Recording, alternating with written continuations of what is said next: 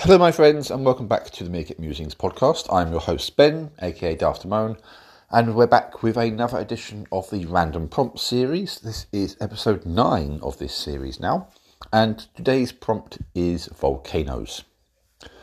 I'll confess to not knowing a huge amount about volcanoes. I know what I learned at school, and subsequently to that, I would read a little bit about them. I know the famous stories, of course, for example, all about Mount Vesuvius and the devastation that wrought upon Pompeii. And I know of a few other sort of famous volcanoes. There's the very famous volcano in Sicily, Mount Etna.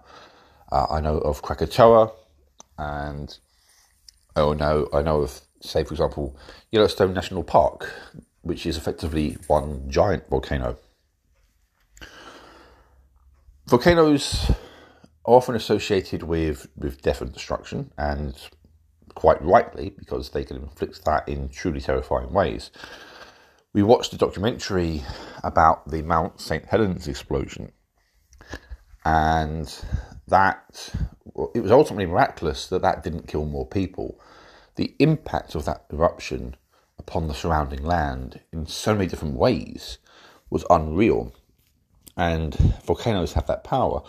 A lot of us, I think, certainly I was guilty of this myself when I was younger, looked at a volcano and thought, it's all about the lava flow and all that kind of stuff, and that's what a volcano does.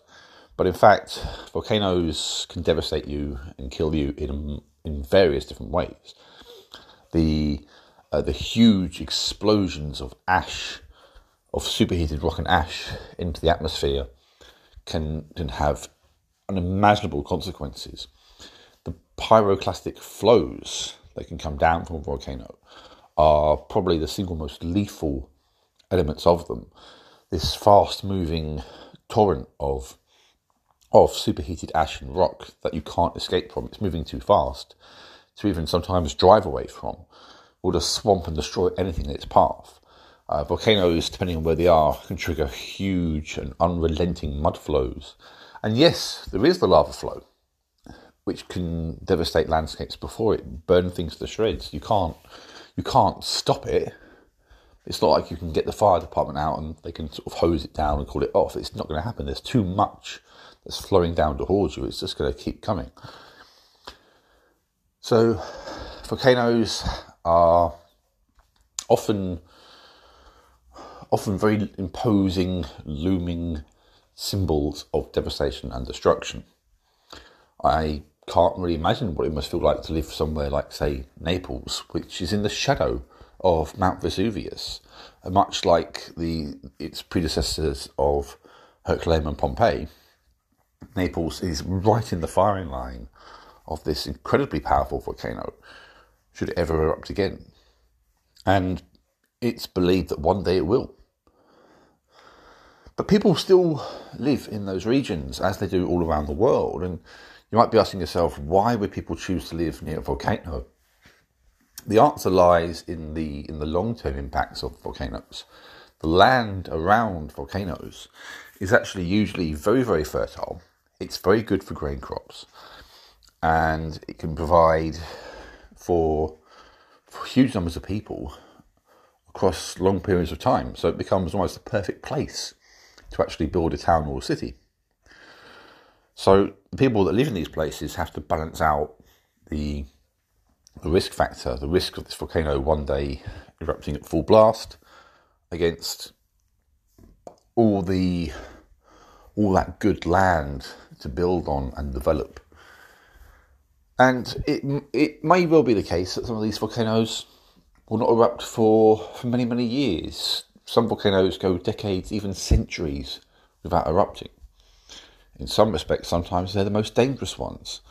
A volcano which lies dormant for hundreds of years can still suddenly just go off with little warning as well. And before you know it, it's destroyed a whole landscape. But the volcanoes which I guess are truly the most awe-inspiring, terrifying ones, are the ones we don't see. They are the so-called supervolcanoes. And I mentioned one earlier on, Yellowstone National Park in America.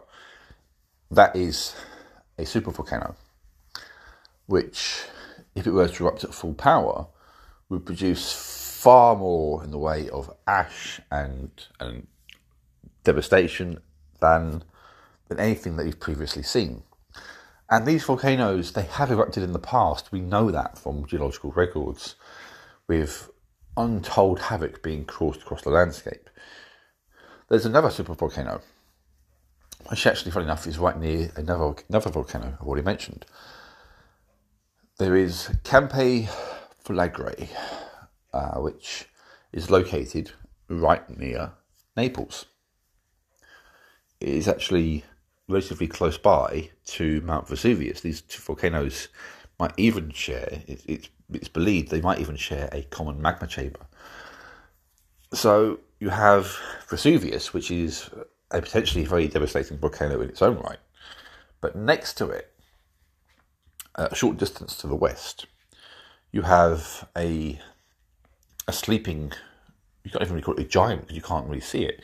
You have this kind of lurking, loitering, hidden beast of a volcano. Something that is even more powerful than Vesuvius. Something which could, in theory, cause untold devastation to all of Europe if it erupted at its full power. So, volcanoes are a potent and powerful reminder that we are very much at the mercy of Mother Nature, and we have no means to stop an eruption. Once it's underway, we can't somehow hold that process. We can't slow it down. We can't stop it. If the volcano is going to erupt, it's going to erupt. If it's going to unleash all of its destructive potential, we can't do anything about it, apart from run. That's about the only thing we can do. And even then, we can't even do that sometimes. It depends on how much warning we have. And evacuating major cities like Naples isn't going to be a quick and easy process. So these things, these reminders that Earth is a churning maelstrom of geological activity, we cannot take them lightly. We cannot underestimate their power. But then again, as already discussed, they have the power to sort of give life in a way. The land that emerges in the aftermath of eruptions is a land in which nature can thrive, and in which we can thrive. It's a risk, but it's a risk that I suspect we will carry on taking, for better or worse, because of those benefits. We are, as a species, perhaps it's a good thing, perhaps it's a bad thing, but we're not letting the fear of what might happen with one of those things stop us from exploiting the here and now. Are we paying enough respect to these volcanic beasts? I don't know. But we are certainly prepared to take advantage of the rich and bountiful lands that they produce.